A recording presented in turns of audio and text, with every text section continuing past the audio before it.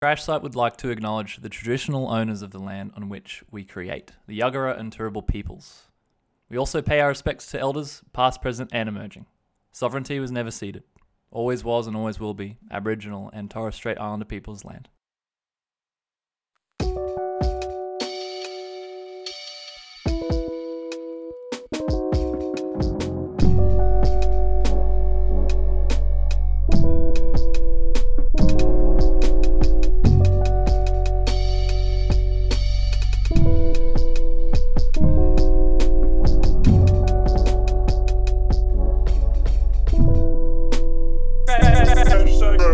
Here is an art installation piece. We install urinals all across the city. No, but in public spaces. And there's boards there, and people write on toilet walls. Yeah. But then some people piss there. Yeah. But you only get one piss, and then that person gets. All it takes is someone drunk enough or in need enough. Yeah. It's a thing. If you need the bathroom, there is nothing worse. There is nothing. I'm going to be honest. Yeah. I'm going to be honest. One of my darkest days, I was in Italy. No. Okay, and I... Oh, no. So I'm there, we're on a weekend trip, a group of us friends. We've just sort of it was when we were studying abroad in Prague, and we were doing a weekend trip, and said, do you want to come? And I was like, yeah, sounds great. And this one night, we're out, we're tonight's our night where we're going out. We've had a bunch of drinks, we've been sitting in a park drinking. Mm-hmm. It's been really fun. And we're we'll go into the main city bit, get some dinner, and then go from there. Then basically some stuff happened in the group where we all ended up splitting up, and there was a bit of tension sort of arising. But there was 3 of us that had to pee. We just had to, but we couldn't find anywhere to go to the bathroom. 2 of them ran into this Italian restaurant, and they were stop, and they just ran into the bathroom to pee. And they were you can't pee if you're not buying something. And they're I'm sorry, we just have to go. But then I got blocked from doing that, and then so I had to go. There's for some reason where we were, there weren't public toilets anywhere, and I couldn't find anywhere to pee, and so I had to go down an alleyway. And I had to just pee on the street. Oh no. It was really bad. And then later that night, things escalated to where we all got absolutely plastered. Yeah. And one of our friends, she was just vomiting on the corner of the street. While 2 of us were we have to pee. We need to find a bathroom now. This is not good. We run into an empty car park. There's nowhere to go, and there's people there. So we're fuck. So we run into this apartment building because someone leaves the door open, and we're surely there's one in here. And we're hammered. So we're just and we just get in the elevator, the lift for the elevator. Oh. And maybe we can get up to a level, right? We get in this elevator. It fits max 2 people. We are squeezed. It goes up. And then we realize that we can't click any buttons. So we're just at the whim, because we don't have a card. So we're at the whim of who else is clicking the thing, right? No. We're stuck in this elevator and we can't get out because no one's clicking anything. Yeah. And it was a yank thing.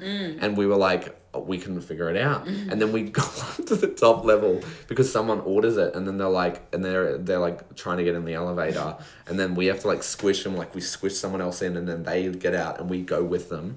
And then my friend's I don't know where to go, and I'm just I have to go. So I go running. I run behind a car park. There is a bush, and people are walking on the street there, and I'm ducked in this bush, peeing in a bush. And then our friend vomited in our Uber, and we had to clean it out with our hands. Ooh. Oh, that's gross. It was really bad. It was really bad. And our Uber driver was not happy. No, that would fuck your rating. But it wasn't, I didn't order it, so that was good. Did I was totally throw fine. caution to the wind? But I did have to clean out the vomit with my hands, and Yeah. nothing was good enough for the Uber driver. He was not happy. Yeah, I get that. Imagine being an Uber driver. But he didn't charge us.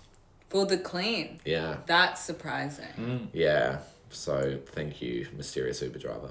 That is surprising. I don't think that peeing in the bush should be so frowned upon. No. No, I don't have an issue with peeing in the bush. I just felt the embarrassment that comes from, if it's a bush, go for it. If we've been camping, we've been peed in a bush. But if it's a street bush, yeah, it's yeah, it's probably not good. Been there. It's okay. At the end of the day, you live and you learn. Yeah. There's also it's one of those things that's one of the other negative sides of drinking. Yeah. It's just having to pee. It always happens when you're drinking. I had Yeah. a friend, we were drinking at someone's house and then we went for a walk. And then you're in suburbia and there are no public toilets in suburbia, right? So then we're like trying to figure out how to get back to the house that we'd come from, where the party was, and we couldn't figure it out. We've been walking around and she was just like, I'm giving up. And she just peed in someone's front yard. Yeah. You know, and the lights were still on in the house. Oh, and yeah, now but at it's least- like, they could totally see us. I like peeing in my front yard every now and then. I On a know. Monday night. Yeah, he has to wait till I fall asleep because I yell at him. Yeah. If he catches No me. pee. Yeah, in the if Zane bush. gets caught, he has to give me $100. But if he doesn't get caught, he doesn't have to pay. I me run anything. around with me pants around my ankles. Yeah, it's a fun thing. When I went camping last weekend. Yeah. So because I got away, I was like, I'm going away. I'm doing a little solo trip. Had this whole place to myself. Yeah. And I went for a nice little swim, and in the morning I was like having a swim, and I was like rushing to put my clothes on, and I was like, wait, I can just be naked. Yeah. No one cares. And the feeling of liberation Oh, yeah. of recognizing that you don't have to wear the facade that is clothing, and that you can be your natural body in a natural environment. Yeah. It was quite freeing. I did enjoy it. Yeah, for sure. It's a freeing experience. Speaking about freedom, well, the opposite of freedom is struggle. Bonus takeaway. Yeah, and that's actually the topic of today's podcast. So welcome back to the Crash Creative Podcast. This is episode 26. 26. We've been doing this for 26 weeks. Wow. Yeah, true. Which is a long time. That's half a year. 6 months exactly. 6 months. This Oh is my our gosh. 6 months podcast. 6 months ago, we drank beers and we burped uncontrollably. And it's still online. And it's Yeah. still online. So if you haven't gone back to the OGs, if you want to be an just go OG back. fan, go Just back and jump listen on to us back. figure out how to do this. We've come a long way. We've got a better setup in here. We've played around with a lot of different setups, but we're now here with our table. We have a structure. Yep. We're not sitting on milk crates. Milk crates. And we're here and we're talking about an article that we've all read by Mark Manson. It's on his website and it's called The Most Important Question of Your Life. I absolutely love this article. I actually chucked it into our Discord community. Shameless plug. If you're not a part of our Discord community, jump on that. But today what we're going to be talking about is this article and the repercussions of it. So if you're interested in thinking about your life in a new way, thinking about how questions impact your life and how you can ask better questions, this episode is all about that. And we're going to tie it a little bit into our creative journeys and also what we've been thinking about in the world of Web3, NFTs, creativity in a new world. So to start us off, what did you think of the article? Just from a broad sense, what were the things that stood out to you? I was not expecting the question. And I think the part of this article is that the question is unexpected and something that Mark is trying to put across, in that we always focus on the pleasurable side of life, whereas it's actually more liberating to be able to focus on pain. I think that distinction, which is something that comes up a lot in Tony Robbins' books as well, is like we're either driven by one of these two feelings or emotions. I don't know what the best word is to describe Forces. it. Yeah. It's pleasure and pain. It's a great song. There's a fine line between pleasure and pain. Yeah. Just wanted to throw that one in there. But yes, that stood out for me. And something, I guess, that really did stand out again was this idea of empowerment through struggle. And to be able to use or utilize this, this sort of Buddhism ideology of life is dukkha, or the English translation, which is maybe losing a bit of the reasoning of suffering and how we can use suffering. I think just to also provide context there, where the question comes down to. So Mark sets it up and he goes, the most important question of your life is what pain do you want in your life and what are you willing to struggle for? So that's really the context we're coming from this at. And it's fundamentally, to sort of piggyback off that, it's this idea that we spend a lot of our lives, and I think we're kind of taught of like, what are the good things you want in your life? And I think that is helpful to an extent, but it's actually not practical or realistic, because the reality of life, you know, if we do take the sort of, I think it is a bit of a butchered translation of this Buddhist idea of that life is suffering. I think that I've read a couple of other versions of the translation that I think provide a little more context. But if we do look at this idea of struggle, what happens when you actually go, what am I willing to struggle for? You start to understand the relationship that pleasure oftentimes is the result of having to deal with difficult or painful things. It is in the overcoming of struggle that we get a lot of these feelings of fulfillment, you know, and these pleasurable sensations. I also feel like it's also talking about the fact that if you can narrow down what you're willing to struggle for, then you're more likely to know exactly what you want. Whereas if you just focus on the pleasurable outcomes of something, or like a positive goal, then you end up lying to yourself a lot of the time about whether you do everything for that. Whereas if you're already willing to say, look, I know this is going to be hard, and I know that I'm going to have to put a lot of things on hold in my life to achieve this thing, then you're weighing up the risks and the hardships first, instead of kind of putting it towards the back and being like, oh, I really want to do this fun, cool thing. And then hoping that you'll eventually look at those hard parts closely. Yeah. Because the struggle is going to be inevitable in each endeavor. Exactly. In a human experience. So it's setting realistic goals and asking yourself the questions you might not have been previously asking yourself, which relates to the power of questions, and focusing on pain as a driving force to enjoy and relinquish through that process in the direction of something. And it demands a certain level of honesty. You know, it demands you to be honest and say, yes, I'm willing to have all of these shitty things to achieve this thing, instead of, Well, also, I think it's also probably challenging this idea of things are just good or just pleasurable and things are just painful, right? That they actually aren't mutually exclusive, and that oftentimes things that are worth doing require difficulty, require struggle. You know, it is in the pursuit of things that are worth doing is the struggle. You know, it's like this whole sort of like going back to this maxim of the hero's journey. You know, every hero's journey starts off and you've got a vision for what this end goal is. I'm seeking fulfillment. I'm seeking, you know, a purpose in my life, creative fulfillment, sustainability. But that requires hard work. It requires, you know, working every day towards something, honing your craft, learning, trying things out, realizing they don't work. Everything revolves around a process to get you somewhere.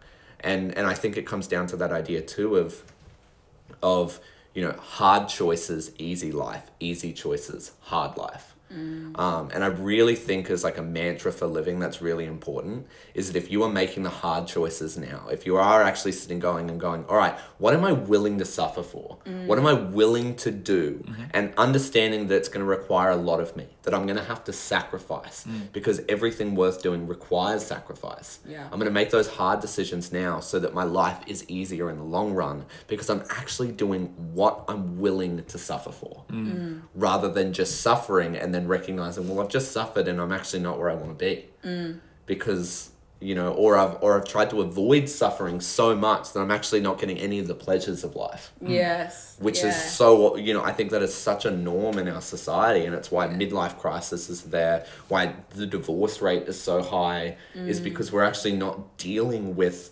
the hard things as they come up. We're trying to put them off and skirt around them.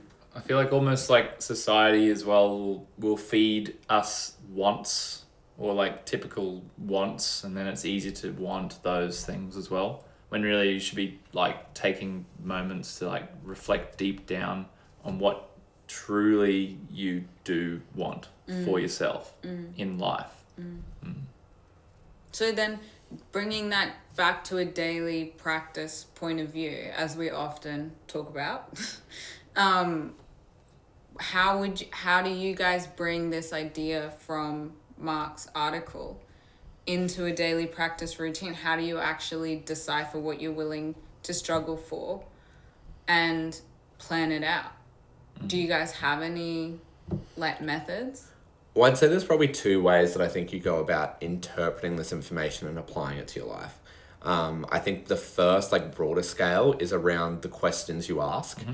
So, and we were talking about Tony Robbins before. Zane and I actually both happen to be reading the same book of his, but he has a lot of, resources out there. And I think, depends how you sort of feel about him, but I think there's a lot of value in this idea is that the questions that you ask determine the quality of your life. Mm-hmm. So I think that's level one, and I'm sure we can delve a little bit deeper in that. But then the other level two is then if you are asking yourself the question of what am I willing to struggle for, it is actually finding time for yourself to sit and think about these questions. It's planning these questions in your head, going for a walk, doing exercise, gifting yourself time to truly think and brainstorm on these ideas and go, okay, what do I envision for myself? I think all great things in the world, all great lives that people live, all great innovations and inventions and creative projects start with a vision of the future.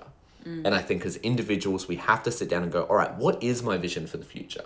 I might not have every pristine detail, but I've at least got a compass that's showing me that direction. And if you start there, you then need to go, all right, what's required of me to get there? And I think in the article, Mark Manson uses the example of wanting to be a rock star as a kid. Yeah. Right? And you go, okay, so if that's the end point, that's my vision for the future, I want to be a rock star. Well, what's required of me? Well, I need to be learning instruments and working on my singing and my music abilities every single day. Am I willing to do that? And you've got to ask yourself honestly, am I willing to do that? And you can test it. You can go, all right, the next 4 weeks, I'm going to do it every day. And if at the end of 4 weeks, you've done it every day and you can't stop and you're playing it late at night, then, and until people are telling you to stop, then maybe music's for you and you're willing to do the hard stuff. Yeah. But if you get to 4 weeks and it's like, well, I've only done it 4 times, maybe you're not willing to do maybe it is more suffering than pleasure in the process. I think on a more practical level as well, what I've found beneficial lately with doing creative practice or processes, it doesn't even have to be limited to creativity, but this idea of it's non-negotiable, it's a thing that is part of my personality. This is what I identify with, rather than setting goals that are unrealistic. If you're being true to yourself, I feel like that naturally you'll start to do things on a daily level. And that's the creative practice and the process where you're allowing yourself time, giving yourself time to process thoughts. I find, just writing music, it's all sort of flowing out. And it doesn't even have to be in a traditional sense or form. It could just be pen to paper or picking up an instrument. But that's very musically oriented. We were talking about the focus and how questions empower you. So maybe the questions you should be asking is linking back to the Mark Manson article. What process am I willing to do or struggle for that is true to me as well? Well, I mean, off of that, it's like we talk about this idea that everyone, as cheesy as it sounds, has a unique gift that they bring to the world, right? If we are the universe experiencing itself, we are significant in the fact that we are the only version of us that is that universe experiencing itself. The you is unique and it is important. So what do you have to bring? What are you uniquely willing to suffer at? Because you are on the pursuit of becoming great. Greatness occurs over time.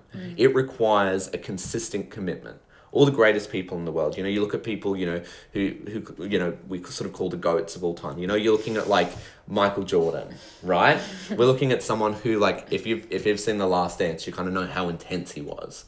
Of every day he's out there, he's practicing. He's the first one there at training and he's the last one to leave. It is that commitment, that ferocity of willingness to suffer and struggle to get to be the best that he possibly can.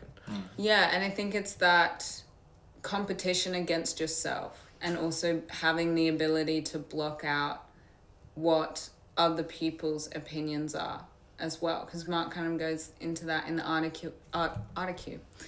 article as well, right? It's the fact that if your greatness is based off of other people's greatness, you're never gonna reach fulfillment or realistically reach success, because that mark is constantly being moved forward in ways that are out of your control. Yeah. Whereas your own PBs or your own goals that you set yourself, you control those, and you can reach them or you can exceed them at your own pace. And eventually that's what leads to greatness, not basing everything off of how the rest of the industry is going, or how your direct competitors going, or you know. I think off that, it summarizes this article down into, I think if we're talking about like a foundational principle, right, is that your relationship with yourself is the most important relationship in your life. You have to, I think, as creators, as artists, as people that want to have an impact and live a fulfilling life, step one is you have to be willing to delve into yourself. It's investing in yourself. Investing in yourself, investing in the questions that that you want to ask yourself. Okay, you have to sit down and go, all right, what in my past, what have I really enjoyed doing? You know, what has felt like not like work for me? You know, and there's usually a couple of things. You might not know the exact one. You go, okay, what if I do a little bit more of those things? And I can start to test. Or if I haven't found it, maybe I need to go, what do I need to try to figure out what I actually like? Yeah. Do I need to go try a couple of different jobs? Do I need to try a couple of different hobbies and join some social groups to test things out? But you've got to have an ability to build that relationship with yourself where you can ask questions and then work to answer them, work to pursue them. There's a certain foundational level that's needed there. But if you start at that point, I think that is where this growth and this pursuit of long-term pleasure over shorter-term pleasure comes from. It can be as easy as asking yourself one question every day, you know. And I use these morning power questions and evening power questions that Tony Robbins outlines in Awaken the Giant Within. And the morning power questions are things like, what am I grateful for? What about this makes me feel grateful? How does this make me feel? And there are 10 of them: excitement, happiness, pride.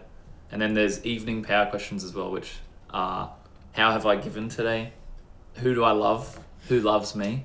And how can I use today to invest in myself, and what have I learned today? I think even just I think they're great tools, and I don't get through all of them every day, but at least once a day, I'll just think or have a moment to write about one of them. And inevitably you'll end up doing more work from just starting. And every day it's different. And it surprises me that there are so many things that, or if you're not feeling what I am excited about, you can say, what could I be excited about? And a slight change in what you're asking yourself. There are also questions that linking to struggles being inevitable. 5 problem-solving questions, if you don't mind. What is great about this problem? What is not perfect yet? What am I willing to do to make it the way I want? What am I willing to no longer do to make it the way I want? And how can I enjoy the process while I do what is necessary to make it the way I want? I mean, what an awesome foundation, right? Is if you do, because we inevitably, it doesn't matter what you're going to do, you are going to come across problems, whether it's in business, whether it's in relationships, whether it's in, your career, financial, spiritual, all of these things, emotional, right? You're going to come across problems. And I think there's that first thing of all right, what can I be grateful for in this problem? Naturally, every problem is going to encapsulate lessons, things that you're going to learn. And if you were developing this relationship with yourself, where you overcome problems, you live every day, just like Zane's doing, where you're questioning yourself and you're actually checking in, you're analyzing yourself. That's how you build a relationship with yourself, is you find ways to check in, analyze, reflect, right? As you're doing that, then you start to grow, you start to learn as you do these problems. But the function here of these ideas of what am I willing to do to make this work and what am I not willing to do, right? That is so foundational because there's so many times we do things and then we complain about them. But it's like, But it's like, no, you're working to overcome a problem for this long-term pursuit of being better, of overcoming things. Yeah. If you don't want to do it, you choose. Like, we actually have more agency in this than we think, I think, a lot of the times. Yeah. You know, I think society tells us that we need to do it the way it's always been done, or we need to respond to situations how everyone else does. Yeah. But that doesn't make any sense. Yeah. It's you're a unique person having a unique experience. How do you want to solve this problem, and how are you willing to solve this problem? Yes. And then shifting that focus onto the questions that you're asking yourself every day is actually just pushing aside, taking up that space for room where questions might naturally happen. And that could be from society pressure, right? Things like, oh, I don't want to go to work in the morning, you know, the first thing. Changing that to, oh, what am I happy about now? First thing, you immediately like boosting, or from my experience personally, it is just an unbelievable, elated feeling. Waking up, not worrying about anything except checking it. Yeah. Taking the time. It's so important. It's so important. If you don't mind, I'm thinking of maybe taking this a little bit broader out of that when we are looking at problems. And one thing we've been talking a lot about this week and over the past couple of weeks has been the problems that we're foreseeing in the arts industry. Yes. And the way that the art industry operates, and how a lot of the time we are having to abide by infrastructure that's pre-established. Yeah. We need to rely on government funding. We need to rely on certain aesthetics or certain sort of idols in an industry and how an industry operates. And we're defined by these very centralized structures.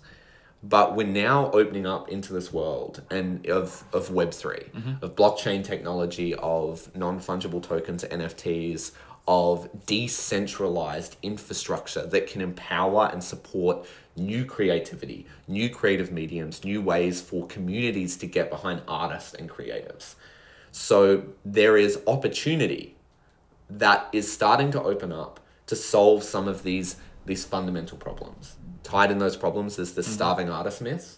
Yeah. You know, is this idea of having to struggle and suffer, and that is your role as an artist, which is totally just false. And also the idea that that's what produces the best Yeah. art. Yeah. That's what produces the most informed or insightful art, because it's born out of the struggle, which is bullshit. Yeah. But it also is. acknowledging that struggle is inherent to a process and that you can also shift the weight of what that means to benefit the solution. Yeah. So the empowering question there, right, if we are tying all this together, is once again, how am I willing to struggle? I'm going to choose how I struggle here. I'm not going to struggle in the sense of I'm going to let all of my personal relationships fall away while I become completely focused on one thing. Right? Because that, to me, that's not balanced and that's not fulfilling. For some people, maybe that is how they want to struggle. It's totally down to You know? values. Yeah. Where Yeah. your strongest values are as a But person. but maybe I'm willing to struggle by being the hardest worker in every room that I walk into. And I'm willing to stay late, get up early. I'm willing to, invest in myself, spend financial capital on my personal development, find mentors, find community around me to do that. I'm willing to struggle and do the hard things to get there. Bringing in this idea of what we're seeing as a problem and how we overcome it.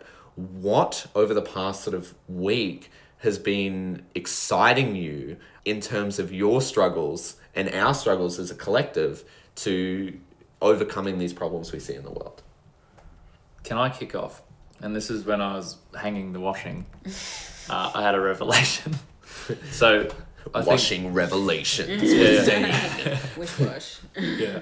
And then the intro sequence is like the washing Yeah, machine. yeah, spitting. It's like With you my inside face. of it. Yes. Anyway.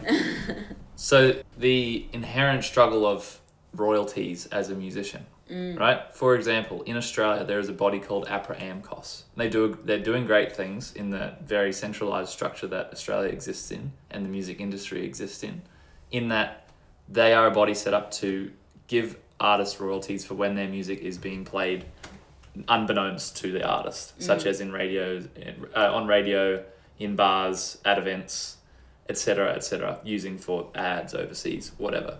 The percentage is so small, and at the end of a year, you have to do a report. There's a lot of process there that is a struggle, but is worth it if you're going down that route. But then the thing that excites me and why I believe in Web3 and in non-fungible tokens in the realm of music is that the whole blockchain network that it is set up upon, the first thing you'll know is that you get to choose the percentage of royalties you get from when that is being passed on, right? So this whole idea of royalty is actually getting back to the artist from the get-go. Yeah. And in my eyes, this could be contentious, but that if you release it via a platform that is powered with people, it eliminates any need to go through another body. Though it's probably best to do both. Don't take my advice. But just the fact that this blockchain technology and minting everything and being traceable and giving proper royalty to artists is what excites me. And for anyone who hasn't come across this before, we're going to start to release a little bit more content around onboarding into Web3 and how artists can operate. But I think fundamentally what happens is when you are working with an NFT, once again, a non-fungible token, you are creating something on the blockchain. You're storing some kind of object on the blockchain, and there is code underneath it that basically can define future royalties. So every time that is sold or transferred, that royalties are sent back to the originator of that work, the artist. So what that means too is if you're an emerging artist and you release a bunch of work for free or low cost, but you have that royalties inbuilt, if you then all of a sudden become really successful and you build your career and you have a strong community behind you, the value of those artifacts that people have purchased off you is going to go up. But As the demand increases. Yeah. Right? But in the past, especially in the arts industry, all of the upside is to the collectors.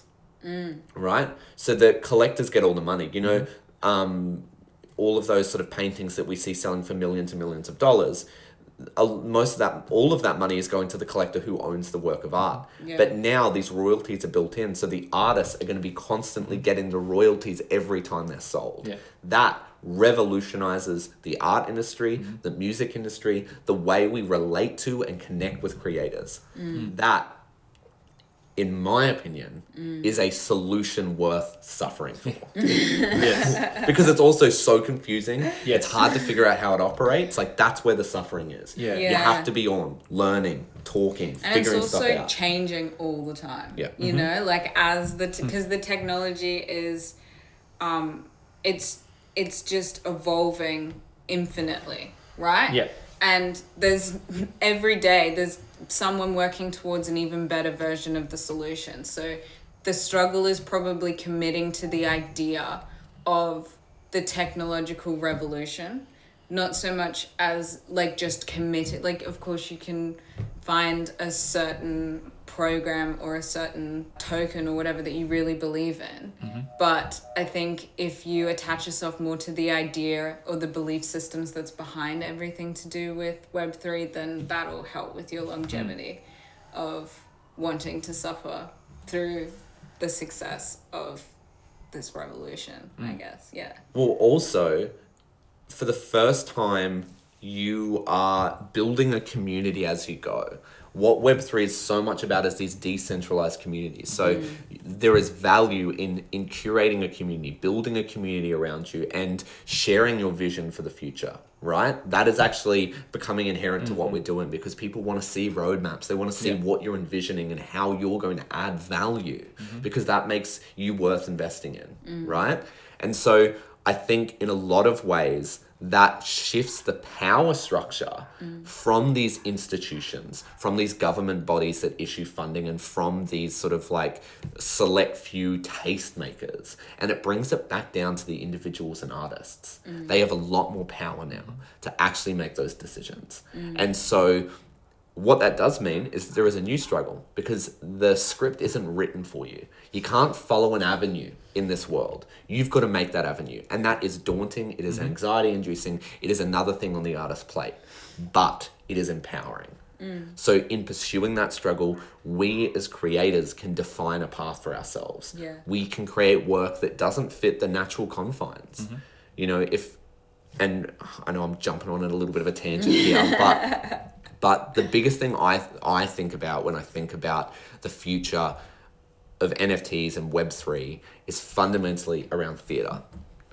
So I know we've talked a bit about theatre on this podcast, but theatre is my favourite thing in the world. I love it. I absolutely love it to bits. When I first came across it and I started training in it and learning about what theatre does, how it impacts communities, how it, the live experience and the experience of seeing live performance there is nothing else in the world like it. Mm-hmm. I love movies, but I love theatre more. The sensation of watching someone perform, the sensation of creating a theatre piece and connecting with people on such a deep human level is so powerful, and it's my favourite thing. But I am not willing to struggle the way that the current theatre industry operates. And I've had to come to terms with that. I'm not willing to commit to overworking, putting my body and my soul on the line for the artwork, but with diminishing returns. I'm now producing theatre festivals, and I'm hearing reports of people just accepting that they're going to lose $3,500 or more dollars on a project. And they are small scale projects that have had to have been scaled down to be realizable. And that is not sustainable. And I'm not willing to suffer in that pursuit. Because also what's happening is then funding is getting distributed to a very limited aesthetic.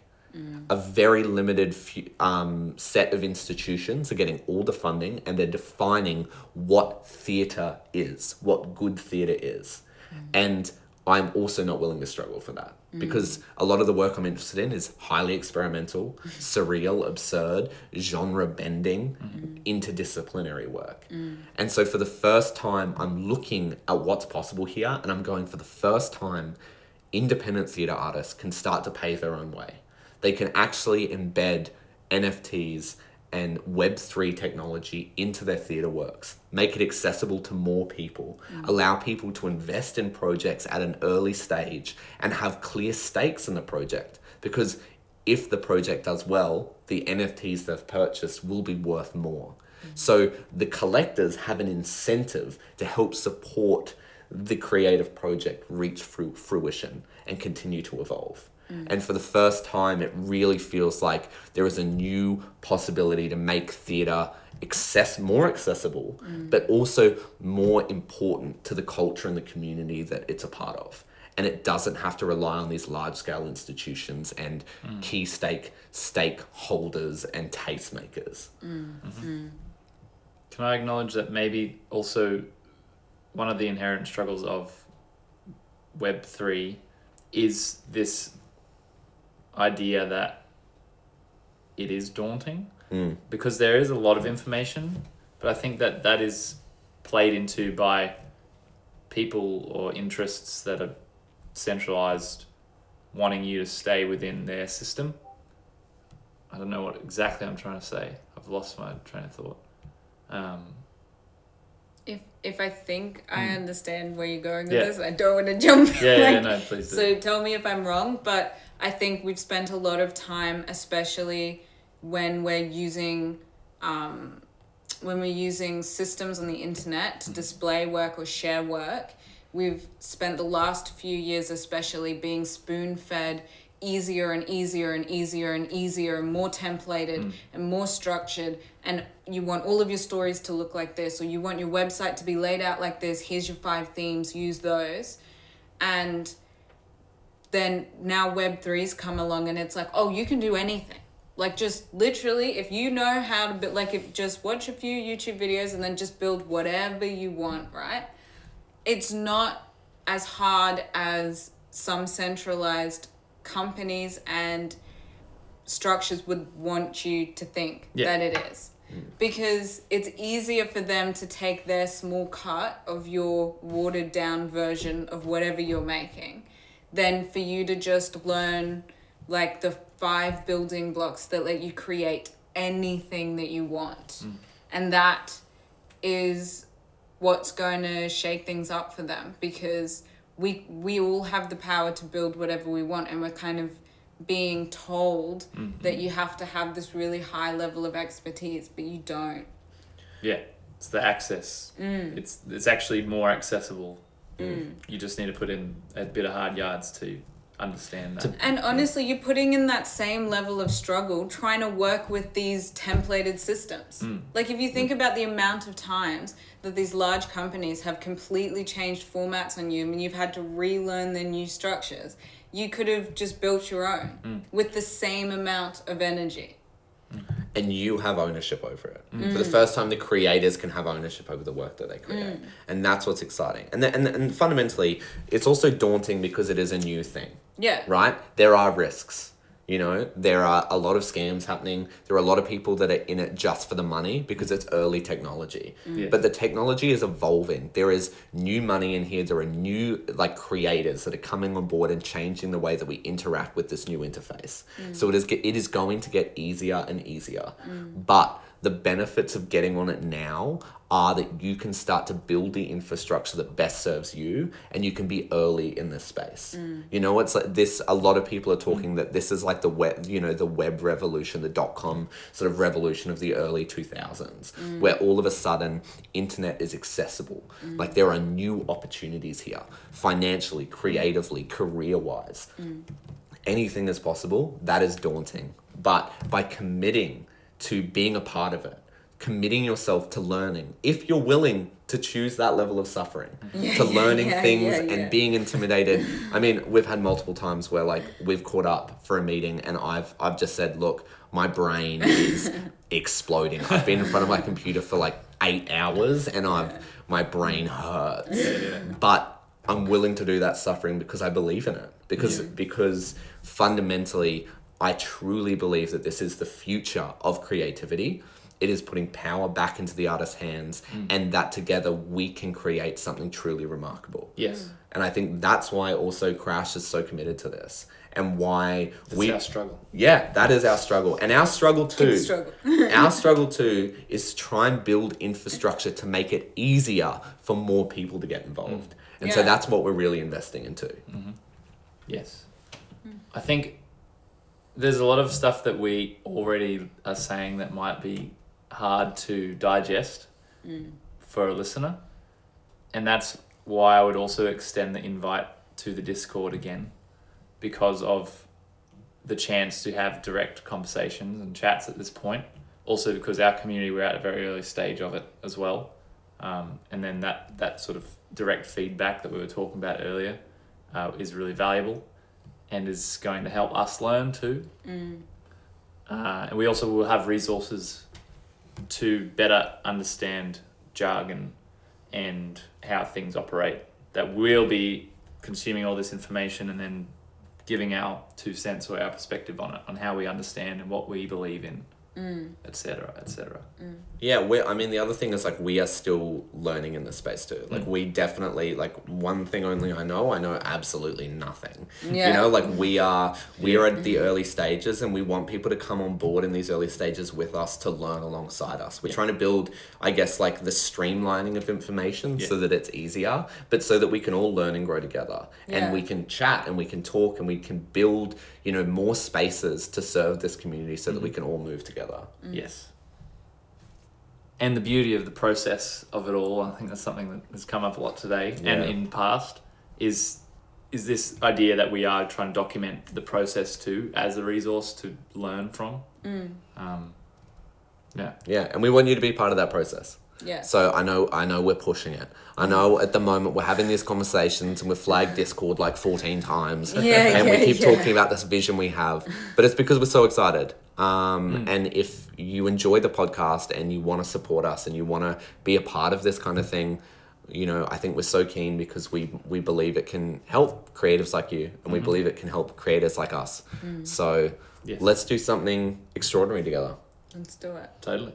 And with that being said, I think we'll see you next week for another punchy, exciting episode. Thanks for lending us your ears. Thanks for being a part of our audio experience. On today's audio experience, can I just acknowledge there was about 10 minutes in the middle there where I could hear drills and dogs and the Cross River Rail.